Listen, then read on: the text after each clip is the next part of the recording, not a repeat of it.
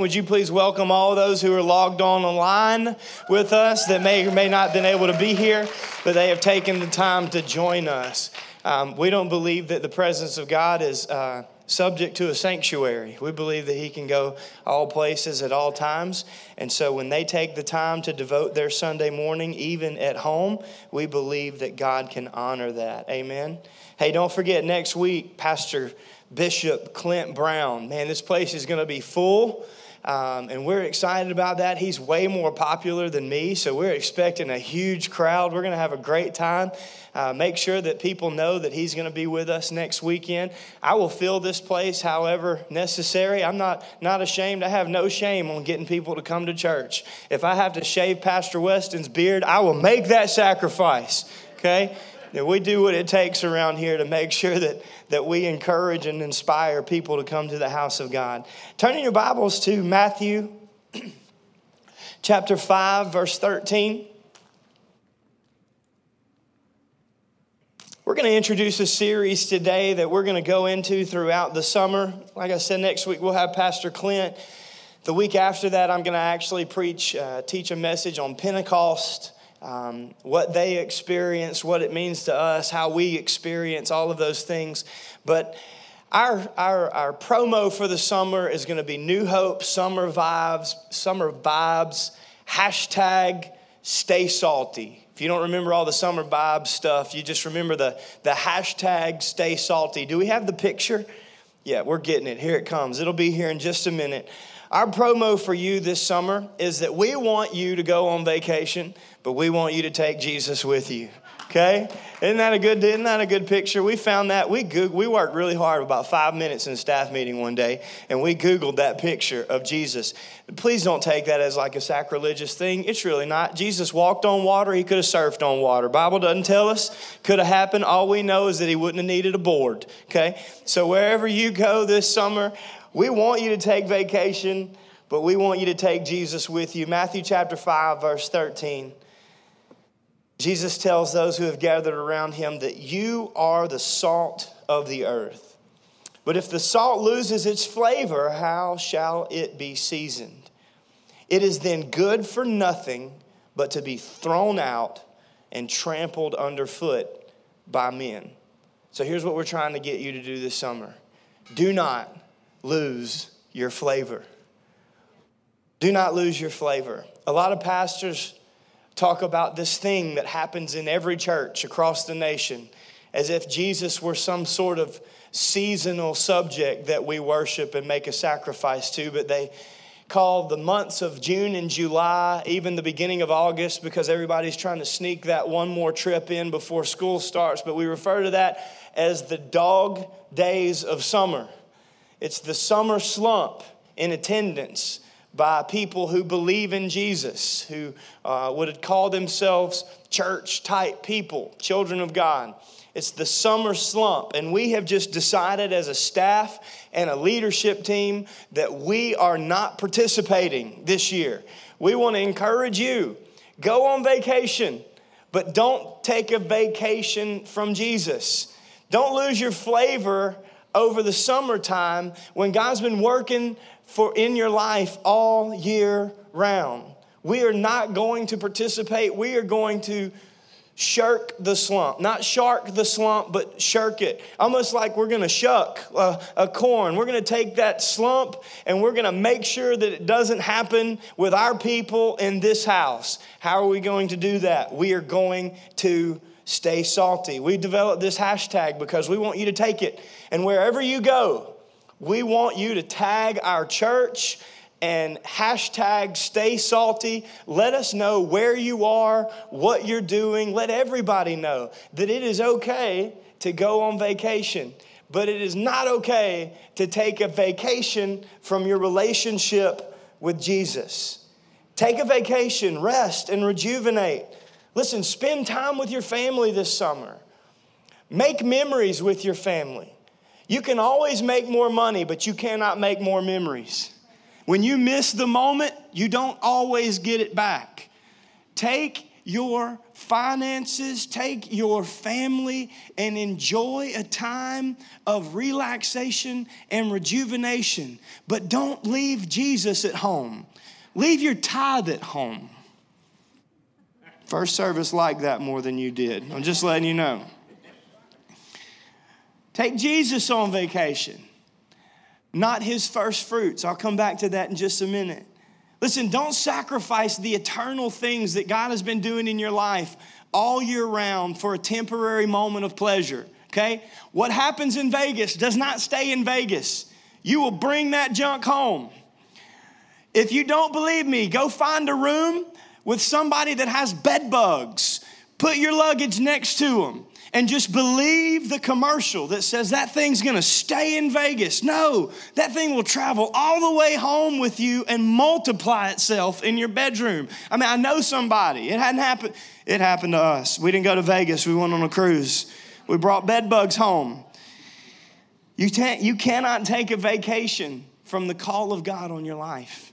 You cannot take a vacation from being aware of the presence of his Spirit. You cannot take a vacation from Jesus. Instead, take a vacation with Jesus.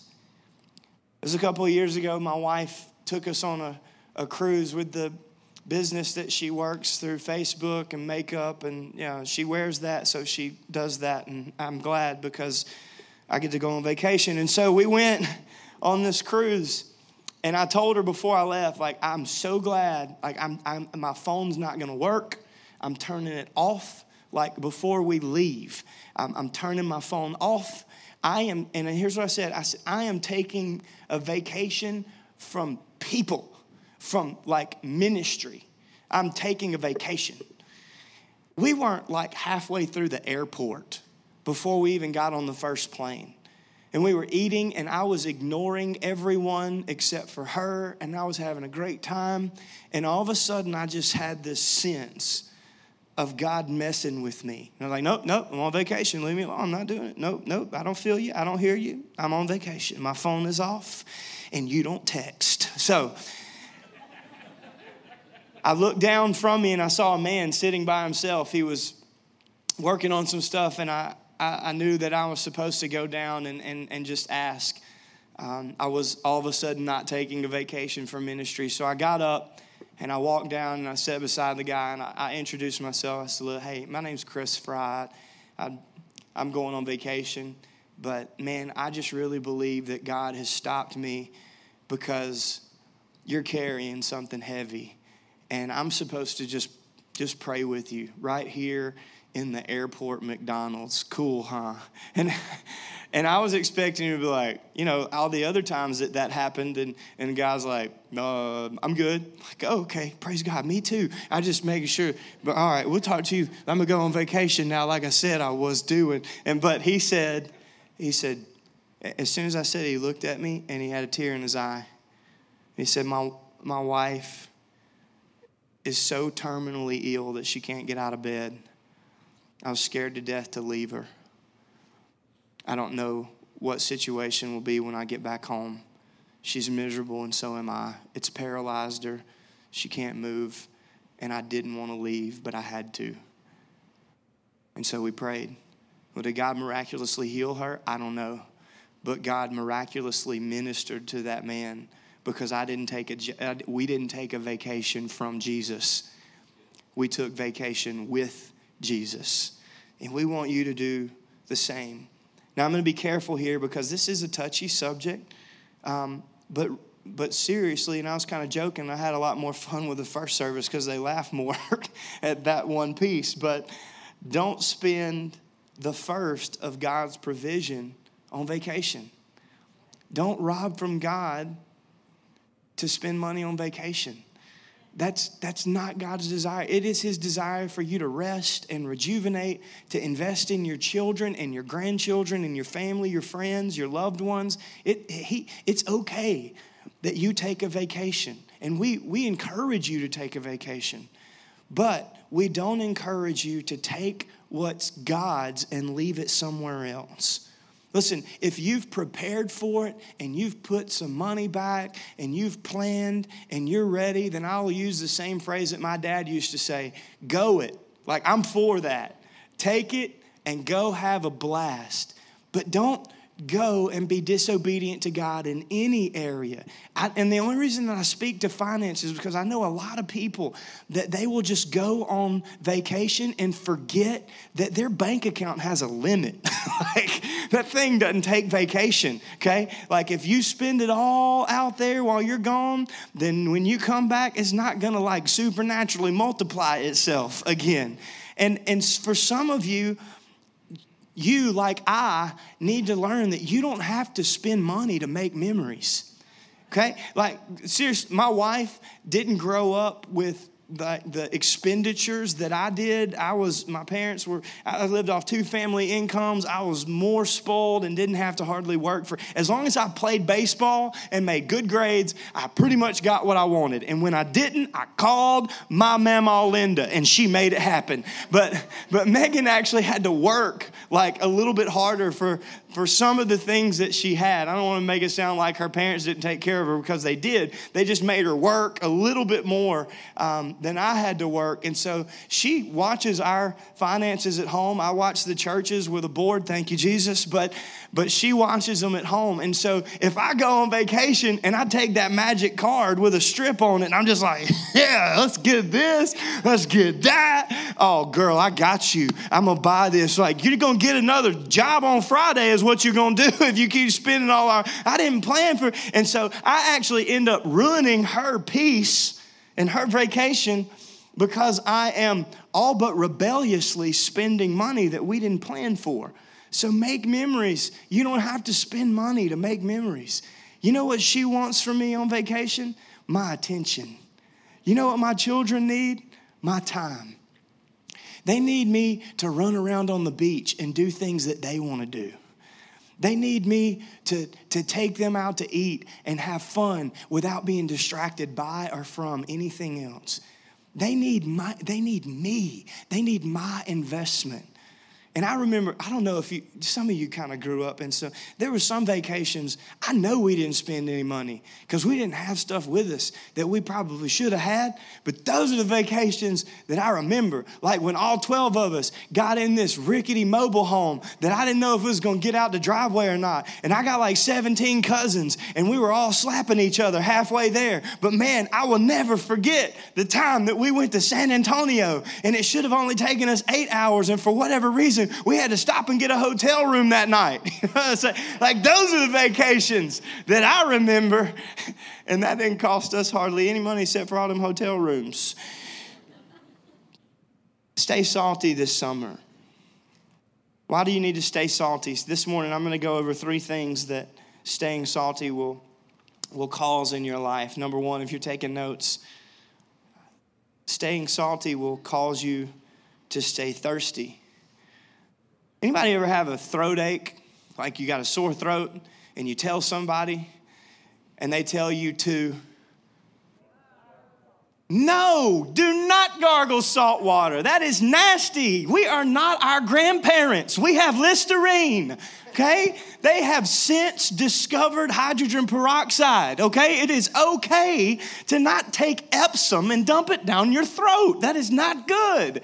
Use that pink Listerine. You can use like the baby bubble gum Act stuff, and it will serve the same purpose. It's flavorful. It feels better because every time that I gargle the salt water, because my great grandma said it was a remedy that is unlike any other remedy, I will gargle the salt water, and what do? I'm like trying to get Epsom out of that thing that goes between my throat and my nose. And I don't even know why that's there. I can breathe out of my mouth. There had to be another way. I like make it out of my ear. I don't know. But whatever it is, it's stuck. And now what do I want? Something to drink. I don't care if it's a half gallon of the sweetest tea the world has ever known. I will drink the whole thing to get rid of the salt, because salt makes me thirsty. Too much of a good thing is not good. Number 2, salt preserves. Now, I found this while I was studying for this message, but I posted it and it really didn't get a lot of attention. So apparently duck ham is not as popular as I thought it would be. But I was really excited. I was like, that's a thing of the Lord. I am trying that in November. Thank you, Jesus. The first mallard I kill, duck ham. It's going down in the fry house. We will relook up the recipe. I was excited. You take the salt and you cure the meat. And the salt in the curing process preserves the meat. Now, this is the same process, I guess, that's applied to bacon. I'm not like a physical science major, so I just kind of Google things real quick and hope it's right, okay? If it's .org, it's easier to follow, more believable. But apparently, this is the same process they have with bacon. How many of you, just kind of lift up your hands real quick, because I want you guys to get used to participating in service, so I won't keep saying the same thing over and over again. I'll move on to the next point, because I know you got it. How many of you have ever seen a man on TV? His name's Guy Fieri. You know Guy Fieri? Oh, yeah. Way more people watch the Food Network in the second service. Either that or the first service, a bunch of liars, and they watch the Food Network all the time. They won't want to confess it. Because how many of you, like, I woke up at 11:30 one night, watched the Food Network. All of a sudden, I'm in the kitchen trying to make French toast with French vanilla parfait stuff. I mean, I'm like, I can do this. Yes, I got this. Megan smells French toast at 11:40. She's like, what are you doing? So I'm making French toast. You want some? Why are you? Yeah, I do. Let's eat some French toast. But I watch Guy Fieri. He's like one of my non-Christian, well, I don't know if he's Christian or not, but he's one of my heroes. I just love that dude. He's hilarious. He goes and he gets to, and probably it's a little bit of Christian envy, that he gets to go to all these places, just eat all their food and say, thanks, I'm Guy Fieri. Have a good day. And then he walks away and leaves. But the diners, drive-ins, and dives, oh, that was way better than first service. He goes all the place, and Megan and I were in Jackson Hole, Wyoming, and I saw Guy Fieri's picture in this restaurant. And I was like, oh, Megan, Guy Fieri was here. She's like, who's that? Like the guy with the hair and the thing, but drives the car. Like, oh, thanks. That narrows it down, you know.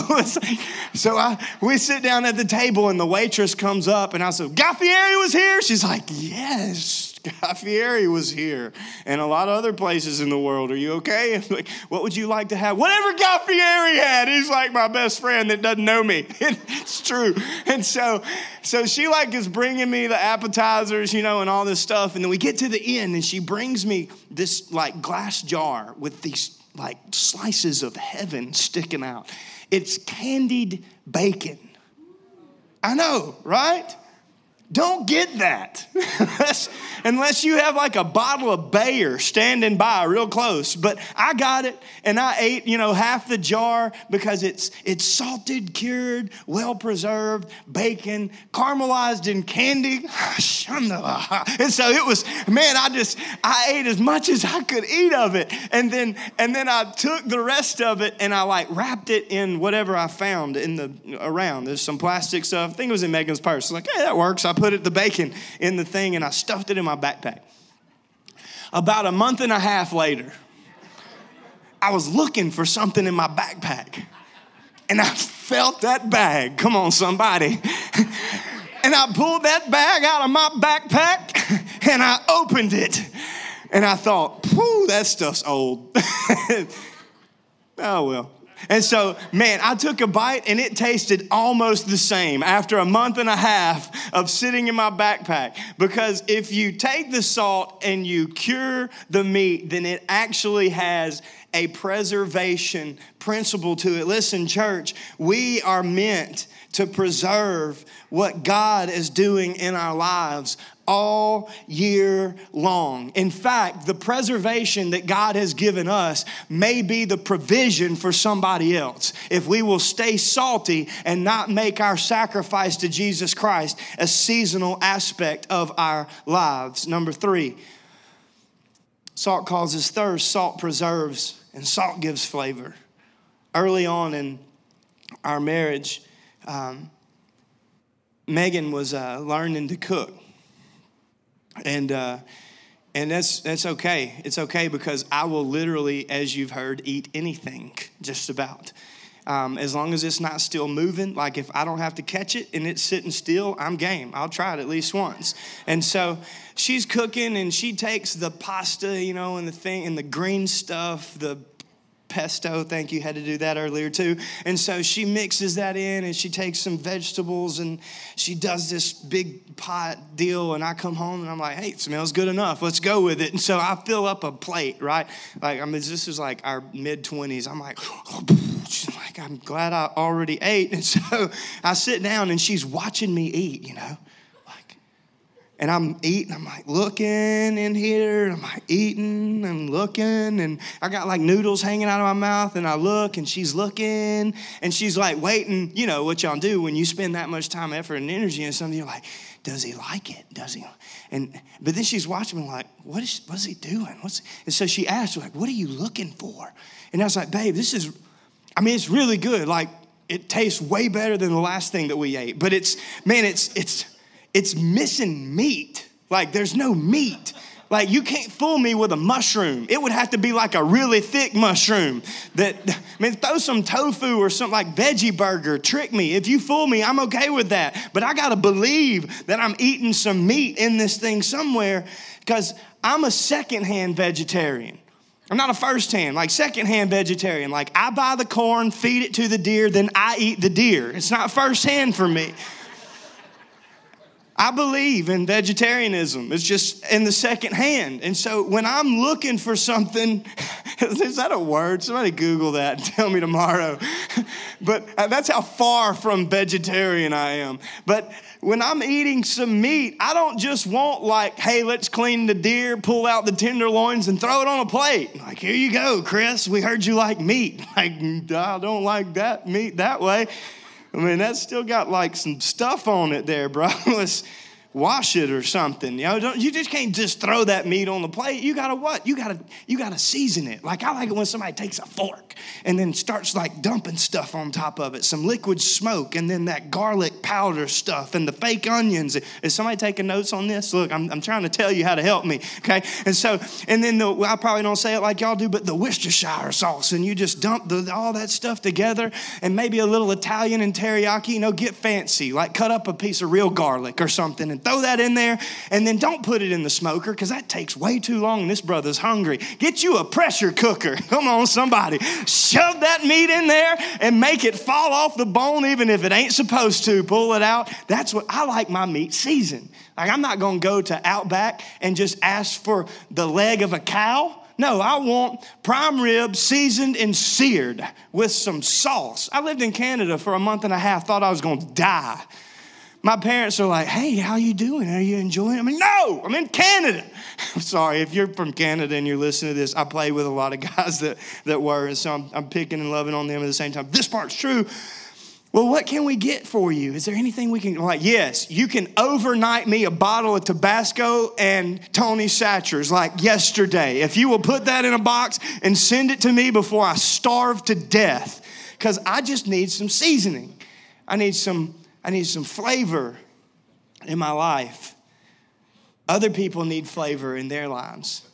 The lives that are represented in these empty chairs in this room this morning. They may be looking out their window wondering if anybody hears or anybody cares. And the church is the answer to the world's loneliness and hurting. And if we will understand that Christianity is not just seasonal, that it offers the thirst that people are looking for. It offers the preservation and the flavor that people desire in their lives. Because my saltiness is someone else's seasoning. Because I can give flavor if I will stay salty. See, our lives bring credibility to our witness. Talk is cheap. Don't tell me, show me.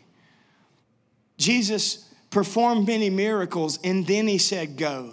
He didn't send people out without showing them the truth. Our actions have to equal our words. Otherwise, we're just like the ones that were spoken to by the prophet Isaiah, that we honor him with our mouth, but our hearts in the representation of our actions are far from him. Jesus didn't tell us, he showed us. We have to take what we experience in here on a Sunday morning to the world out there. Because Sunday morning is not supposed to be the time that all the church people come to eat. Sunday morning should be the celebration of all the believers that are doing the work of the ministry outside of the walls of the house of God. So if people aren't falling out in Walmart, don't get mad at me because they're not falling out in here. If people aren't getting saved in here on Sunday morning, they need to be getting saved out there on Sunday morning. Now we're going to push and press for everything that we can do, but don't get mad at me for not doing on Sunday what you don't do all week long. We need to take the experience of the Holy Spirit, the change that Jesus Christ has to offer, that we come in here and say we believe, out of that door and to the people that don't know, that don't believe, that are still hurting, still wondering, still wanting, and looking for an answer that we know we have. We got to take it out. I'm all about the Pentecostal experience. I'm all about the gathering of 2 or 3 in one accord. I'm all about having everything that God has in every service, and I will stop. Even if I didn't do it in the first one, I'll stop in the second one. But I've had about enough of fat Christianity. It's time for us to begin to share whatever we experience in this place. Because we've been hoarding it to ourselves long enough, hoping the pastor will lead us to the next field after we ate everything in the last one. My bad. If you're standing there, just back up. Just back up. I still love you. I'm just tired of old church. Because I'm ready to be a part of a church that grows because the people catch the heart of God. I've been in enough churches where good people were coming and probably going to heaven, but they weren't taking that experience out into the lost community that they were supposed to have influence over. I want to be a part of a church that takes what happens in here out there to other people. And the only way that we're going to do that is if we produce what we advertise. We say we believe and we know that the Spirit is love, joy, peace, patience, kindness. I said kindness, goodness, faithfulness, self-control. It's a gospel of inclusion, not exclusion. It's a gospel of deliverance.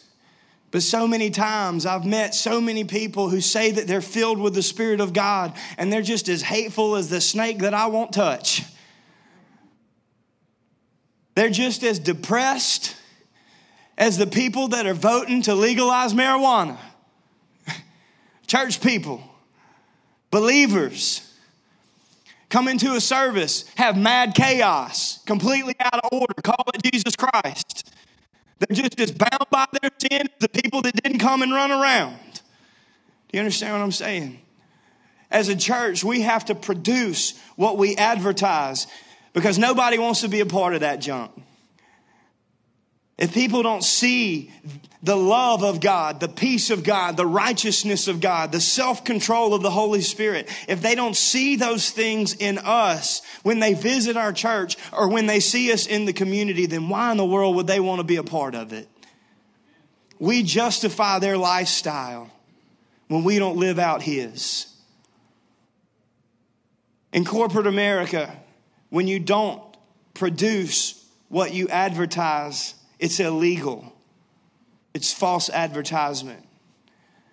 And I would say that it's just about time that the church begin to hold the church accountable for its false advertisement. That we would begin to not only produce inside the walls of a sanctuary, but outside of the walls in a society. And that Sunday morning should extend out of the parking lot into the restaurant. That Wednesday night should extend into the airport on the way somewhere for that weekend.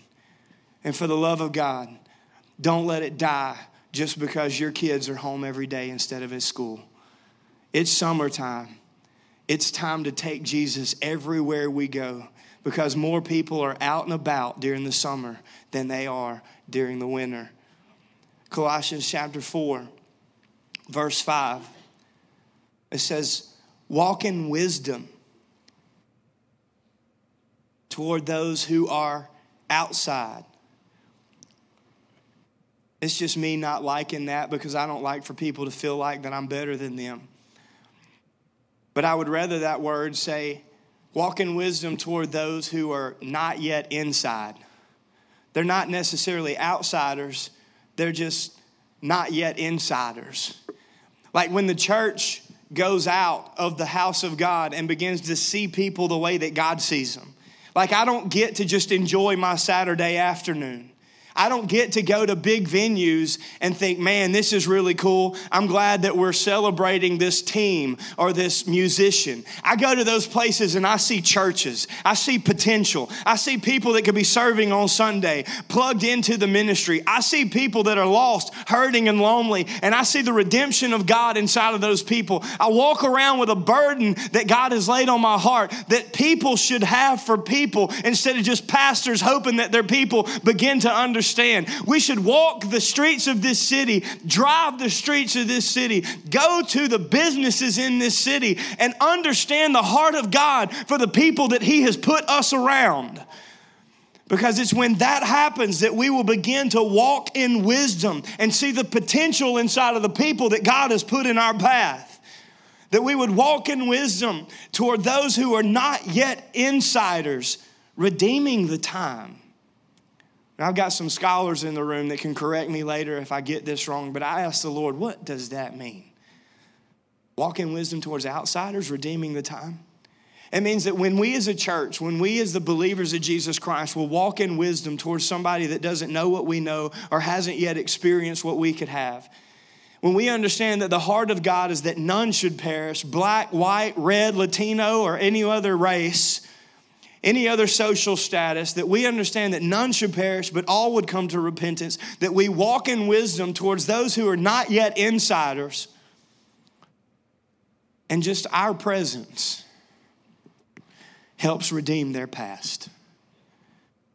The weight of the time that they have been living this life up to that point.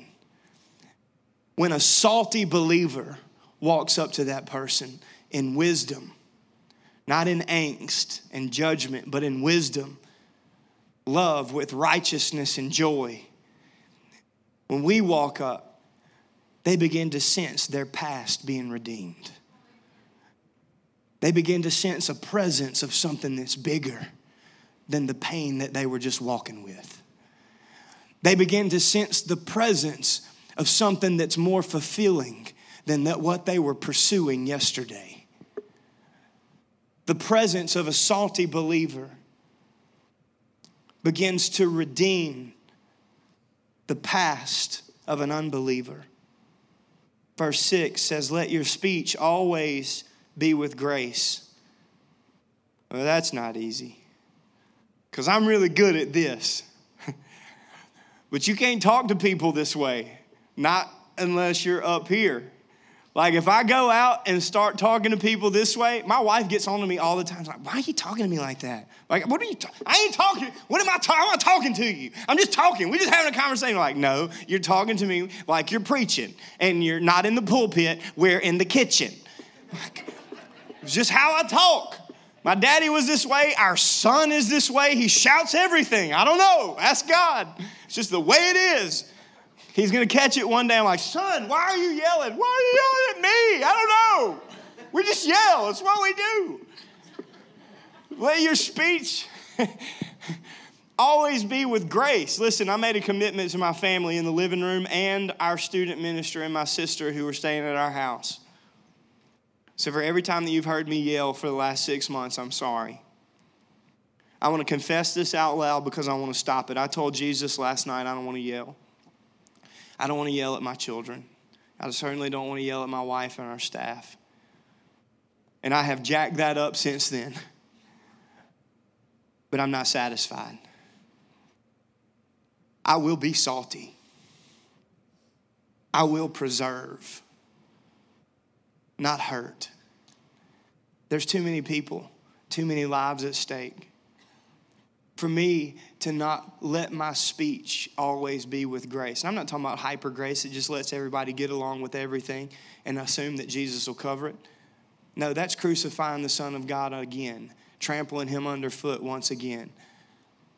You don't get to just live however you want to and expect to inherit the kingdom of God because one time you said you believe in Jesus. That's not how this thing works. That's not grace. If that were grace, then God would have let Adam and Eve stay in the garden in their sin. But he didn't do that. See, he understood that grace was love with accountability, seasoned with salt, that you may know how you ought to answer one another, like how we respond to one another, that we don't just react because our kids aren't listening, that we don't just react because we're frustrated with the lifestyle of the person that we actually really care about, but that our speech would be with grace, seasoned with salt. And then we know how we're supposed to answer. John chapter 7, verse 37. The Bible says on the last day of the great feast, the great day of the feast, Jesus stood and cried out. Okay, he didn't just say it. It was more than just saying it. The Bible says that he stood and cried out. He implored. He called with everything that he could call. He cried out. This is important. It was so important to Jesus that he didn't just state it. He shouted it with every fiber of his being. If anyone thirst, let him come to me and drink. Are you thirsty? Believer and not yet believer alike. Have you come to Jesus recently and let him give you a drink? Verse 38, he who believes in me, as the scripture has said, out of his heart. Remember the prophet Isaiah said that you honor me with your mouth, but your heart is far from me. But Jesus says, whoever believes in me, as the scripture has said, out of his heart will flow rivers of living water. If everybody around you is thirsty, it's because you're not drinking enough. Pastor John, would you join me this morning?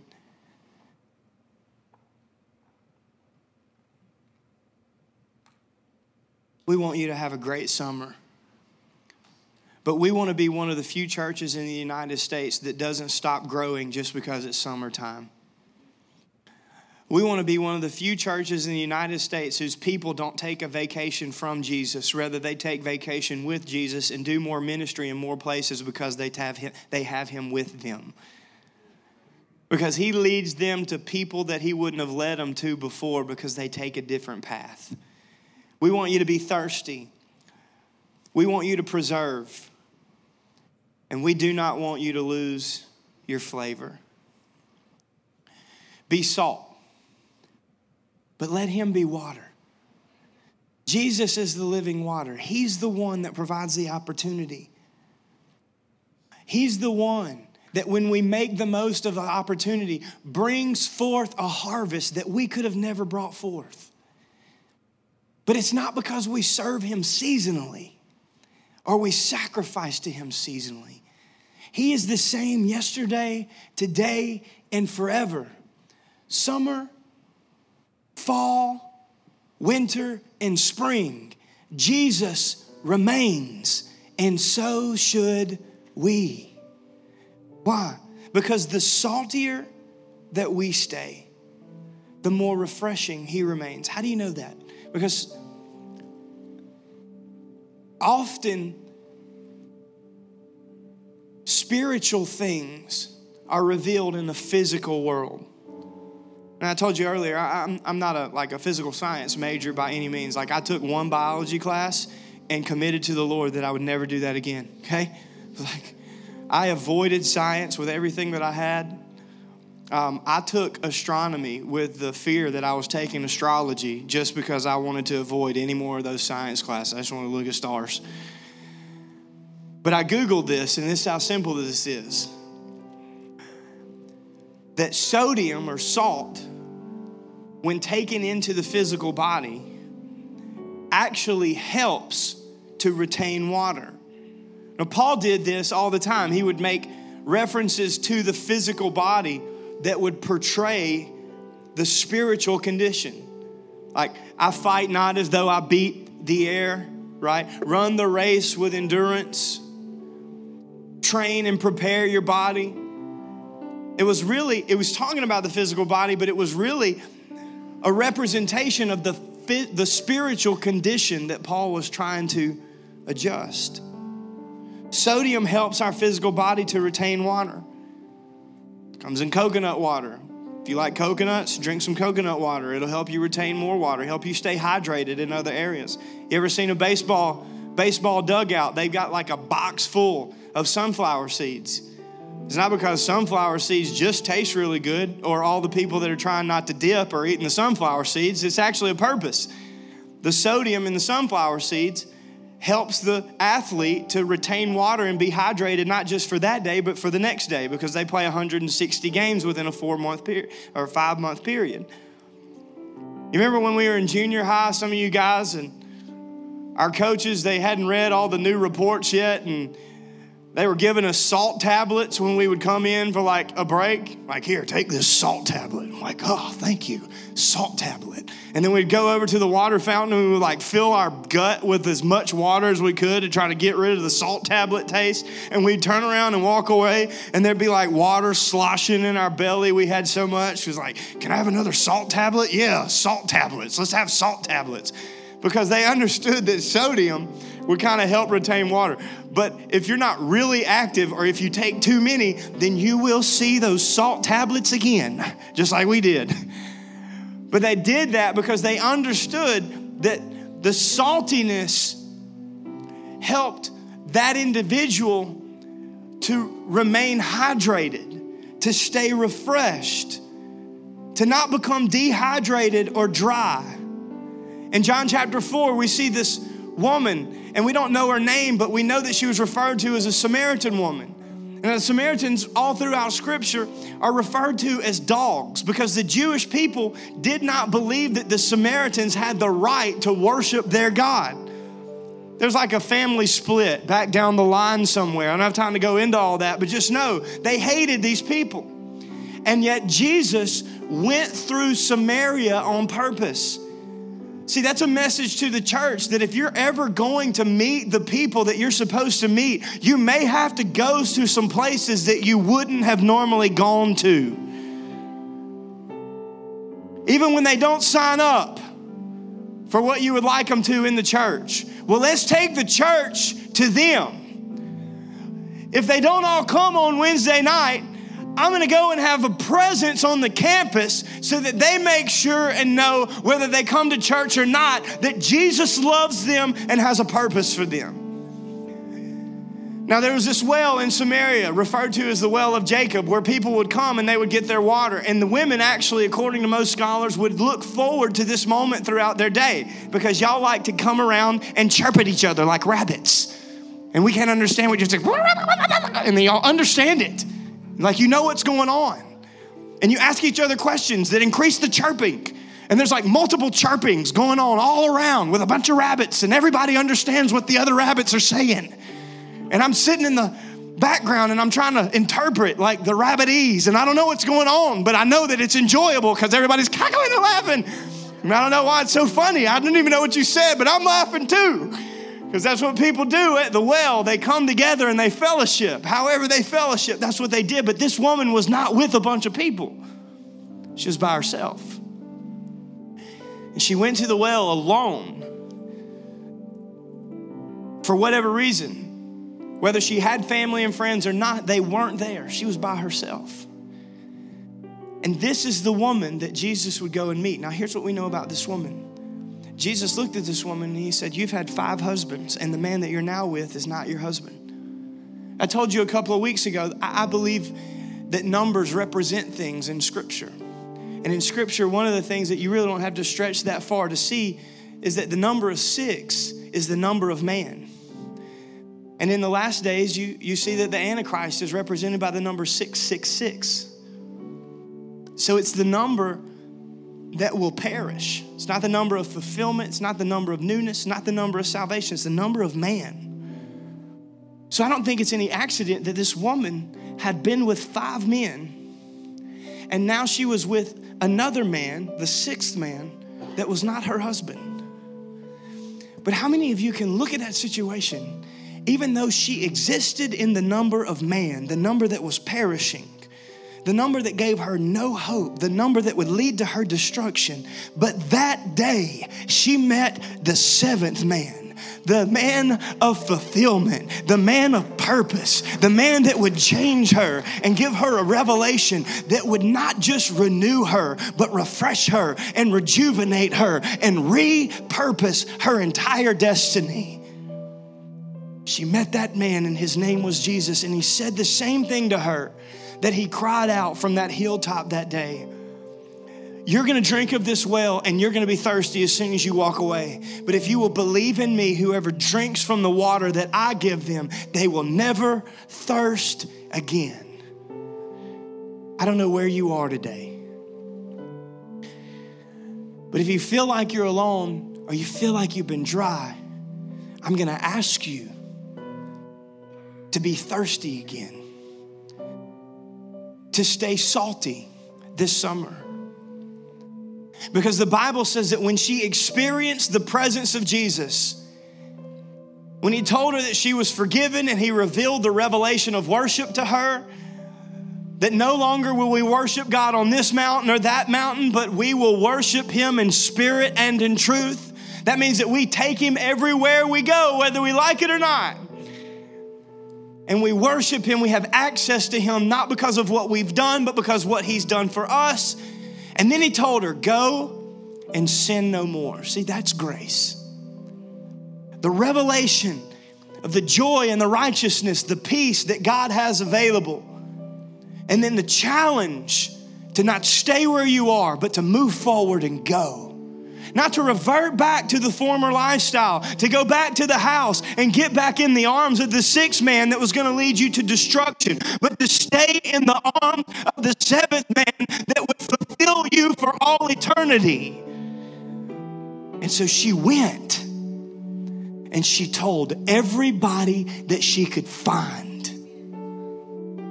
And they came back with her.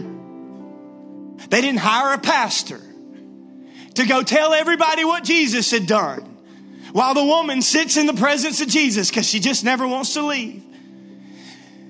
Jesus told her, you go, and she went, and they came. And here's what happened when they all came back with the woman that had experienced the presence of Jesus. They said, we don't believe because we heard what you said, but we believe because we have heard ourselves. There's more to this thing than seasonal Christianity.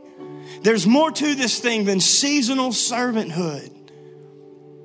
Come to the well. Thirst again. Preserve again. Gain your flavor again. Stay salty this summer. Would you bow your head and close your eyes with me? If you're in this place right now and you would just admit, man, I've been dry. I've been dry. I've been unfulfilled. Maybe I've been lonely. But there's just got to be more to this life than what I've been experiencing. If that's you and you want that to change today and you would be willing to commit your life in a new way to Jesus, would you just raise your hand right where you are? Don't lie to me. Every head bowed, every eye closed, nobody's looking around. Don't lie to the Holy Spirit. Everybody in here ain't full of God with living water flowing out of their heart every day. If you can't be honest in the sanctuary, you'll never be honest in society. Be honest and say, that's me. I'm thirsty. I'm dry. Thank you. Hallelujah. Playing games in the pulpit. That's me. I want to thirst more. I need to stay salty. I need to do more for the kingdom of God.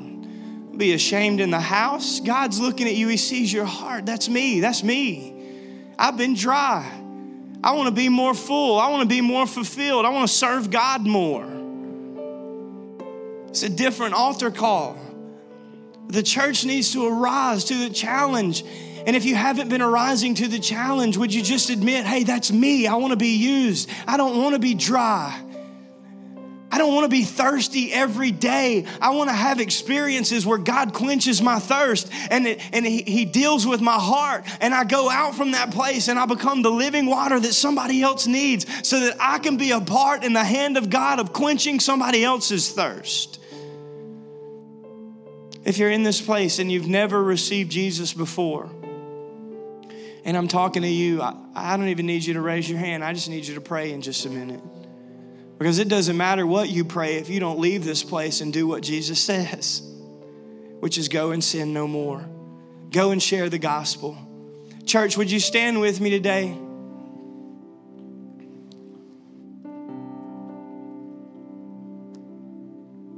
Man, Chris, that was a little intense. I know. But this thing's not going to last forever.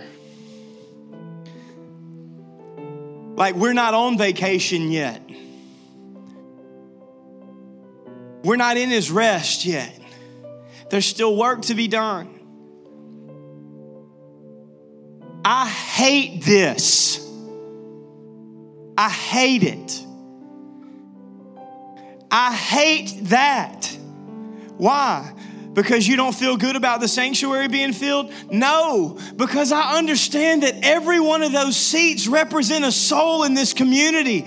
That if half of the people that have been here for the last 2 weeks, just half of the people would bring one person that is not currently living for God, then we would have 450 people in this sanctuary, and we would have to begin to expand what God's wanting to do in more ways. I don't want to be a part of the church that just comes in the sanctuary, has a really good experience, and does nothing with it. I can't. I've got too much inside of me. I've got too much wrapped up in me. I can't handle being that way or being a part of that church. And I don't believe that you will be able to either. We have got to get to the place where we're willing to rise to the occasion and not just be salty seasonally.